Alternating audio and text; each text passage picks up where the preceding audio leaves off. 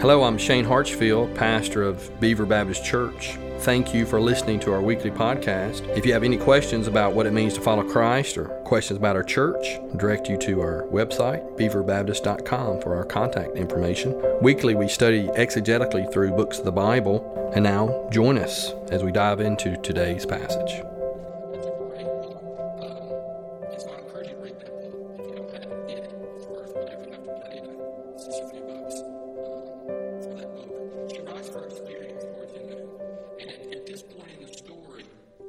They're in a Nazi concentration camp, and they're in a camp called Ravensbrück, she and her sister. And the barracks, she was in barrack 28, and it's built for 400 people. Well, there were 1,400 people crammed into this small space, and more people getting added every day. And Betsy had a thought concerning the overcrowding. Corey had mentioned something to her older sister about it being so crowded. And every evening they'd smuggle a small Bible in there, and they would get together and they would read the New Testament. And they would talk about it, and their bunkmates all around every evening would get around and they would have discussions and Bible study and talk about the scriptures. And they did that nightly. But Betty, she said, thank you for the very crowding in here. She's talking to the Lord. Since we're packed so close, many more will hear. And you have to understand that the environment she was in. They were living in filth, flea-infested, mite-infested barracks with all of this suffering and death. But yet she says, oh, thank you that it's so crowded.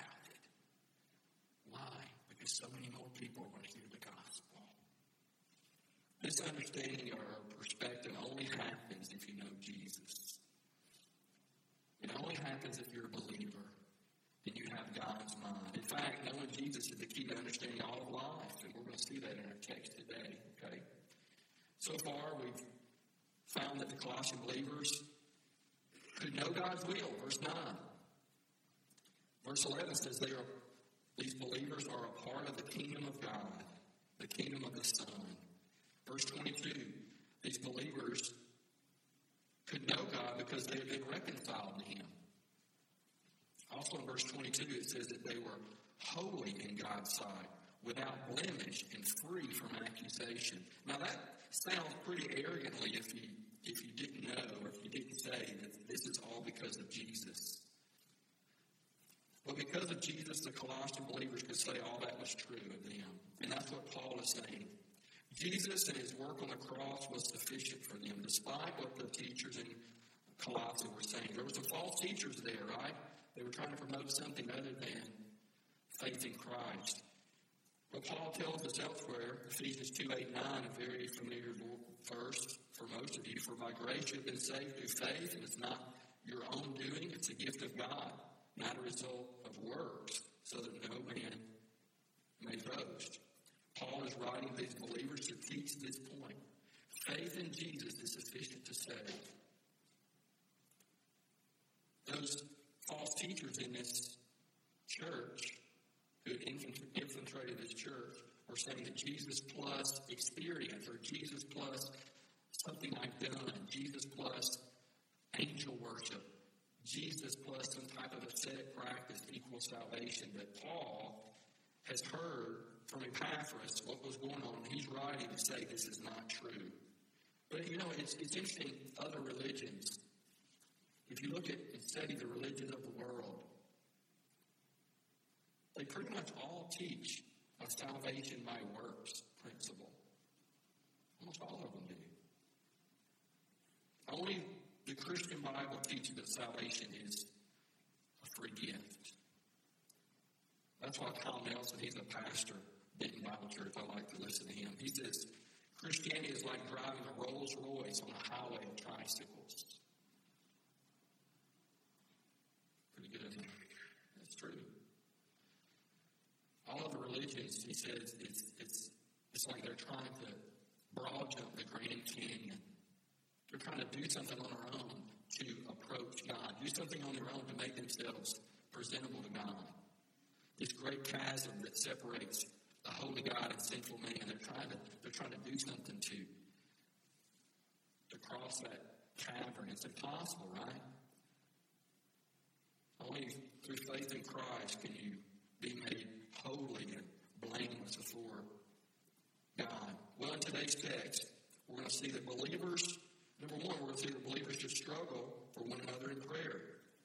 Number two, we'll see that apart from learning together, we can't fully grow in our understanding of Jesus. And thirdly, knowing Jesus is the key to understanding all of life. Let's read this text together. Colossians chapter 2, verse 1 through 5. I want you to know how much I am struggling for you and for those at Laodicea and for all who have not met me personally. My purpose is that they may be encouraged in heart and united in love, so that they may have the full riches of complete understanding, in order that they may know the mystery of God, namely Christ, in whom are hidden all the treasures of wisdom and knowledge. I tell you this so that no one may deceive you by fine-sounding arguments. For though I am absent from you in body, I am present with you in spirit, and delight to see how orderly you are and how firm your faith in Christ is. Let's pray. Father, we thank you for your word. We know that it's infallible, inerrant. We know that we need your help through the work of the Holy Spirit to understand it and in grace to apply it to our lives. But I pray that you would use this time to edify your church. Equip us to the teaching of your word in Jesus' name. Amen. First thing we learn in this passage, that believers struggle for one another. Look at verse 1. I want you to know how much I'm struggling for you and for those at Laodicea and for all who have not met me personally. That word struggle there is the same word that we get our word agonize from. How did Paul struggle? Paul said, I'm struggling for you. Well, how did he struggle? Well, remember, look at verse 24. You remember last week he says, now I rejoice in what was suffered for you, and I fill up in my flesh what is still lacking in regard to Christ's afflictions. You remember Paul? We talked about last week how he physically suffered for the gospel. You remember where Paul is when he writes this letter? He's in prison, right? And we talked last week about how he had been stoned on his first missionary journey. Maybe he was stoned and left for dead, among other miseries. He suffered, and the church was the benefactors of his afflictions. Well, Paul had heard from Epaphras that these false teachers were among them, and he was concerned about them. And sometimes just knowing someone you care about is having difficulty, that can be a struggle in itself, isn't it? There's an emotional and mental distress involved. I think that's partially what he's talking about here. And we know that to be true. Brother Ron and Miss Cindy, they have a son-in-law who's just been deployed, and he's overseas. And so what do? They struggle for him, right? Because he's in the military and he's gone overseas and he may be in harm's way. So what do? They struggle for him.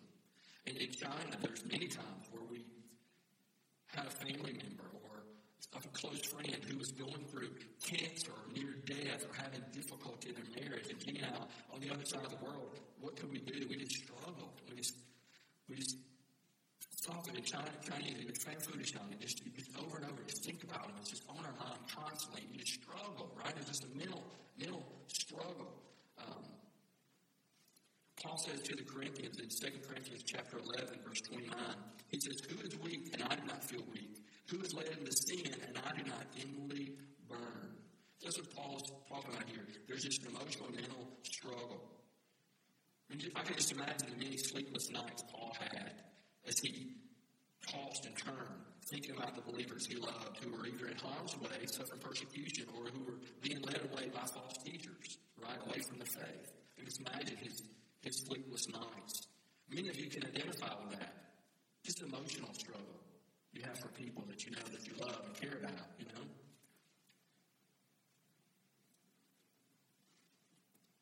I think there's an emotional, a physical suffering. There's an emotional aspect to that. But I think mainly what Paul's talking about here is he struggled for them in prayer. Now remember, Paul had never seen seen these people before, these believers. He'd never seen them face to face, right? He'd only heard about them, right? Remember, he probably led Epaphras to the Lord, and Epaphras that went there, and as a result of taking the gospel to the city, the church was started. But there was issues in the church where Epaphras goes to Rome and reports, right? Well, Paul had never seen them. And so I think that what this is talking about, yes, there's a physical aspect of suffering, there's an emotional, mental aspect of suffering, but I think mainly what this is talking about is he just rested for them in prayer. In fact, look at chapter 4, verse 12. Speaking of Epaphras, chapter 4, verse 12. Epaphras, who is one of you and a servant of Christ Jesus, sends greetings. He is always wrestling in prayer for you, that you may stand firm in all the will of God, mature and fully assured. Yeah, Epaphras, he wrestled in prayer for them, right? And Paul is doing the same. Think about the famous passage in Ephesians chapter 6, where Paul is talking about putting on the full armor of God, right? You remember that? The full armor of God, he put the helmet of salvation, right? The breastplate of righteousness. And the last thing he says, and pray in the Spirit on all occasions with all kinds of prayers and requests. With this in mind, be alert and always keep on praying for all the Lord's people. So Paul, he agonized for these believers, and I think he did so in prayer. What about you? Do you agonize? Do we agonize for one another? Do we agonize in prayer for one another? Are we praying for people? Are we praying for one another? Are we wrestling in prayer for each other? Or even more so, are we wrestling in prayer for the church as a whole, right? The one true church, the universal church, right? Really only one church, right? Our fellowship here is just a small part of the big church, right? Are we wrestling in prayer for each other? The second thing we learn from this text is that apart from learning together, we can't fully grow in our understanding of Jesus. Apart from learning together, we can't fully grow in our understanding of Jesus. Look at verse 2. Paul's prayer is that these believers would know the mystery of God. See at the end of the verse, the mystery of God. We saw that last week, right? Do you remember what the mystery of God was? Or is? It's Jesus, right? You remember? That's the mystery. It's Jesus and how God would, through Jesus, draw to himself a people made up of both Jew and Gentile. And so we see this mystery coming up again. The mystery of Jesus, right? We'll get to why that is so important in a moment. But notice Paul is asking that they be encouraged in heart and united in love. And what's the result of them being encouraged in heart and united in love? The result is that so that they may have the full riches of complete understanding of Jesus. It's interesting, isn't it? What's the result of them being encouraged in heart and united in love? It's so they may have the full riches of complete understanding of Jesus. See, one can come to know Jesus. One can come to know the Lord in isolation. I got a friend of mine, his name is Jim. He was a rebel, pagan, living life for himself.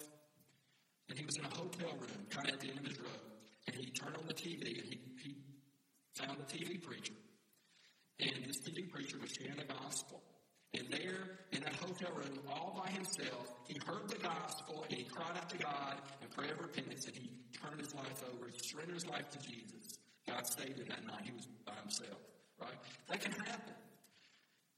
It does happen. People hear stories. People listen to the radio, driving down the road, they get saved, right? They're by themselves. But no one can grow in our understanding, a full understanding of Jesus and the wealth of knowledge apart from being united with other believers corporately. We come to faith in Jesus, but to really fully understand Jesus, his love, his mercy, his grace, that doesn't happen apart from being in a life-sharing relationship with other believers. And that's coming up time and time again, especially if you're here on Wednesday nights. That's coming up time and time again. This last week, we're studying through Acts chapter 2, and the characteristics of a New Testament church. And one of those characteristics is they were devoted to the fellowship. Fellowship. And what does fellowship mean? It doesn't mean just eating together. That can be a part of it. But it talks about sharing our lives together. It's the picture of us walking hand in hand, arm in arm, living life together, right? And that's what it takes for us to fully understand the love and mercy of God. Ken Hughes, he says this: when we are loved by other believers, we experience Christ through them, and thus our knowledge of Christ is enhanced. And the opposite is true, that when we allow the Spirit of God through us to live the life of Christ, and we experience this when we love each other, we do acts of service one another, right? Then also we have our knowledge of God enhanced. If we love, there are full riches of complete understanding.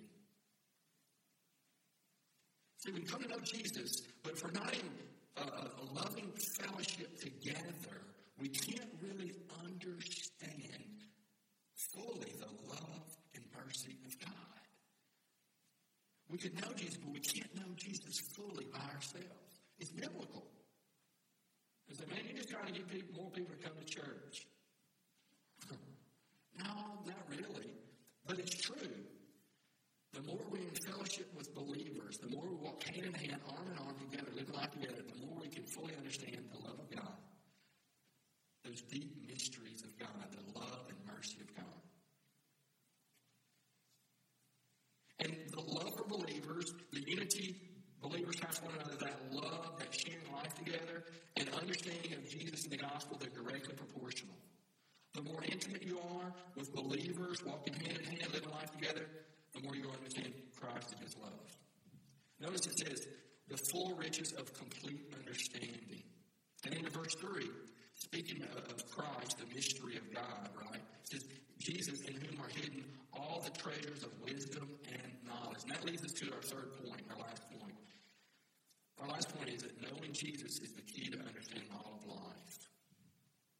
See, there's incredible wealth in knowing Jesus. When we have a proper understanding of Jesus, we can understand ourselves, we can understand sin, we can understand God, we can understand our purpose in life, we can understand our eternal destiny. Yeah. It all comes as we know Jesus. There is nothing you can't know that you need to know about life when you know Jesus. You got that? Let me say that again. There's nothing you can't know that you need to know about life when you know Jesus. Text me later, I'll text that to you. Let you think about it a little more. All the wisdom about how to live life is open to us when we know Jesus. See, Jesus is the start point. You got to know Jesus in order to understand life. Notice verse 3. In whom are hidden all the treasures of wisdom and knowledge. In Christ are hidden all the treasures of wisdom and knowledge. In Jesus, you can understand life. You can be a wife of an unbelieving husband, be neglected,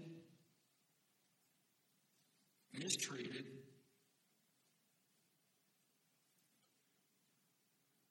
but if you know Jesus, you can understand grace and forgiveness. And you can persevere.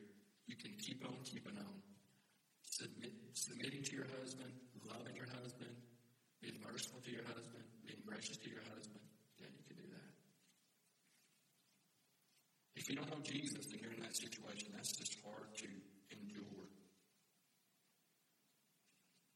If you're wrong on Jesus, if Christ's worth, his sufficiency, they're hidden to you, as it says in verse 3, then you're going to be wrong on everything else. If you say Jesus was just a great teacher, like the Jews, you missed the whole point. If you say that he was just a great prophet, like the Muslim, then you missed the point of life. If you say that Jesus was just one God among many, like the Hindu or the Buddhist, then you missed the whole point. If you say that Jesus was a created being, he's not eternal, like the Jehovah's Witness, then you missed the whole point. You missed the whole point not eternally God like the Mormon, you miss the whole point. Without knowing Jesus, the treasures of who God is and how man should relate to God are hidden. You can have knowledge, you can have a lot of degrees, you can be intelligent, but in the end, what's going to happen is you're going to have doubt. Doubt's always going to creep up. It's kind of like I'm going on a road trip. Some of you like to travel. And as you're driving, you like to see the beautiful scenery. And as you're traveling and driving, you see the beautiful scenery, you're taking off, oh, look at this, oh, look at that. Jen and I, when we were married, we went on our honeymoon to Seattle, Washington, Mount Rainier, and we were just driving, and we love the mountains. And we'd never been to that part of the country. And it was in July, and around every turn was a picture. I mean, around every turn there was snow in the middle of the mountains, so it was waterfalls everywhere. You've been there. Beautiful, incredible. And we're just driving. This is so beautiful. But we could enjoy it. You know why, Mark? Because we knew where we were going. We had a map, and we knew exactly where we're going. David and Sean, they were talking about, they were at Golden Gate Seminary out in California, and they went on this trip, going up a mountain, and they were hiking or whatnot. And so it's just beautiful. It's just an incredible place. And it's just beautiful, taking it all in. But all of a sudden, they realized, wow, where are we going? We should already be at our destination by now. And so what happened, China? All of a sudden, you wasn't going, wow, this is so beautiful. What happened? You know, that initial, we've all been there, men. You don't want to say so, but you've been there too, right? Even with your GPS, and all that, you get that initial realization of, or that doubt of like, I don't recognize any of this. Where am I? Or where is this road going? Right? David was sharing that experience he had. And you weren't just taking all of it in at that moment. At that moment, you're in panic mode and there's fear.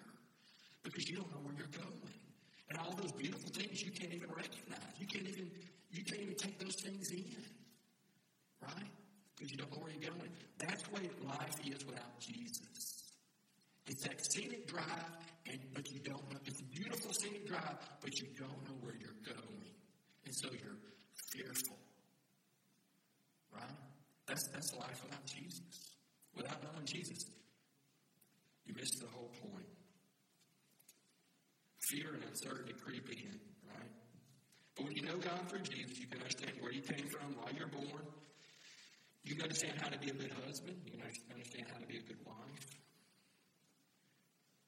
When you know Jesus, you can understand how to forgive others, right? Again, share one story in the hiding place. This is my favorite part of the book. Corey and Betsy, they had been arrested along with their father because they were hiding Jews in their home. But someone had ratted them out. His name was John Vogel. Now, he was Dutch. He was one of them. It was during the Nazi occupation. And they had been ratted out by one of their own who was working with the Gestapo, who was working with the Nazis. He was a traitor. And Corey's in there, and she's writing, and she's talking about how she was so angry when she found out that was the reason they were there. And the reason that what made it so much worse, is that her father, who she loved very much, her father had died in the concentration camp, and she had found out about that. He died alone in this little clinic area in the concentration camp. So as a result of this man's accident, the father had died, and she and her sister were suffering misery after misery. And she says, if he was brought before me, she said, I would have killed him. But Betsy had a different response. And Corey writes this, Betsy, I whispered one dark night when I knew that my restless tossing must be keeping her awake. 3 of us now shared this single cot as the crowded camp daily received new arrivals. Betsy, don't you feel anything about John Vogel? Doesn't it bother you? Oh, yes, Corey, terribly. Listen to this response. I felt for him ever since I knew, speaking of his betrayal, and pray for him whenever his name comes into my mind, how dreadfully he must be suffering. This man's response to them, being in everything they had. Their father had died as a result of it. And she says, how dreadfully he must be suffering. Wow. That's a Jesus heart. That type of perspective and forgiveness is seen only in the believer's life.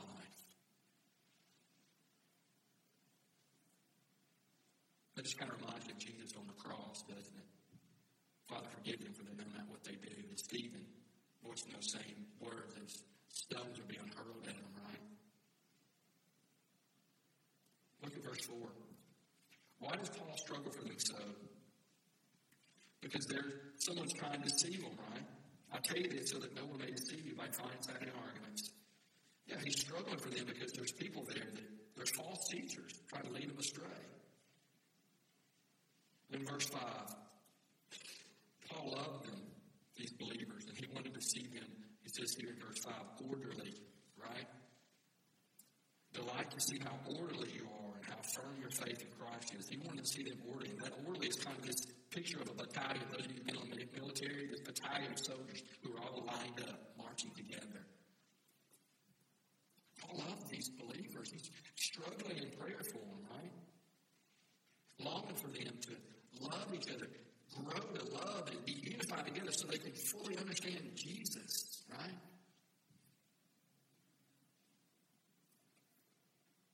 Believers, we should struggle for one another in prayer. And apart from living life together, sharing life together, loving each other, we can't fully understand, or we can't fully grow in our understanding of Jesus. And knowing Jesus is the key to understanding all of life. Just by way of application. Do you know Jesus? Have you repented of your sins and begun to follow Jesus? Or maybe a better question is, are you following him now? That's really the litmus test, right? Are you following Jesus now? Do you know him? Are you following him? Do you live to give him glory? If not, repent. Repent. The Bible says if you confess your sin, he is faithful and just to forgive you of your sin and cleanse you of all unrighteousness. If you couldn't take the Lord's Supper, as it's passed, you have to pass the bread, pass the juice. You can't partake of it because you've yet to repent. Repent. Turn to the Lord. He loves you. He wants you to know him. Jesus took your place on the cross. Receive the forgiveness he wants to give you. If you are a believer, as most of us are here, do you struggle in prayer for anyone? If so, who? Who do you struggle in prayer for? My prayer, my hope, is that we will begin to struggle in prayer for one another. My prayer is that we'll begin to struggle in prayer for one another more and more and more. Why? Because as we live life together, we pray for one another. We have true fellowship together. What's going to happen? We're going to grow in our understanding of Jesus. And what's going to happen? That's going to give God glory. And we're going to make a bigger impact in our community and the lives of those that we influence individually. It's been a good day. We have to take the Lord's Supper. We've said his word. We heard some beautiful music, sang some rich songs. Kids have been in children's church and Sunday school. It's been a good day. May the Lord bless us as we go from here. May he give us the opportunity to share the gospel.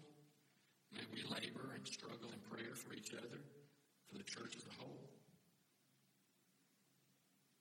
If you know believer, if you know people who don't know Jesus, they can be successful, but if they don't know Jesus, they miss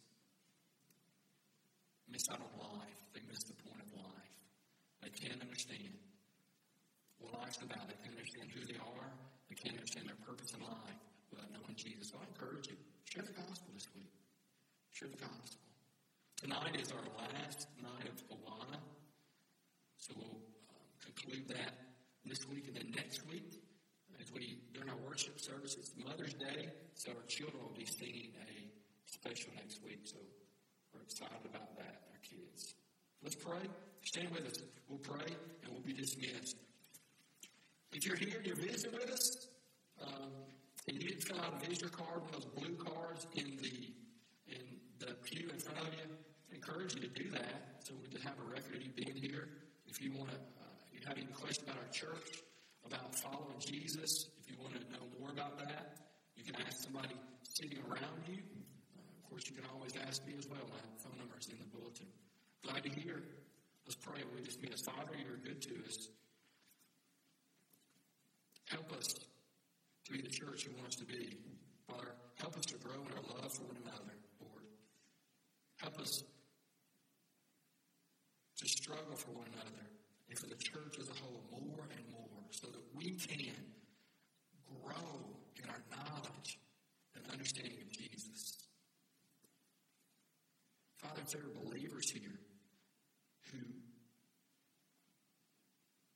aren't laboring in prayer, Lord, I pray you bring conviction to their heart. Draw them to you in prayer this week.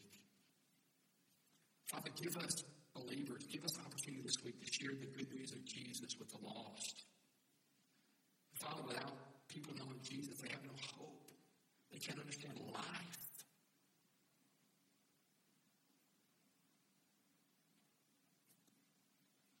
For the non-believer, the person who's lost here, Lord, may they leave here today hearing your gospel ring loud in their ears that Jesus died for their sins. On the third day, he rose from the dead. God loves them. You love them. You want them to know you. They need to repent and trust Jesus. May that ring loud in their ears tonight, even as they lay their head down on their bed tonight. May that gospel truth ring loud in their ears and bring about a transformation in their heart. May you grant them faith. May you grant them repentance. In Jesus' name, amen. Thank you for tuning in today. Be sure to subscribe to our podcast if this message has been helpful to you. Again, if you have any questions, go to our website for our contact information, and we'll see you next time.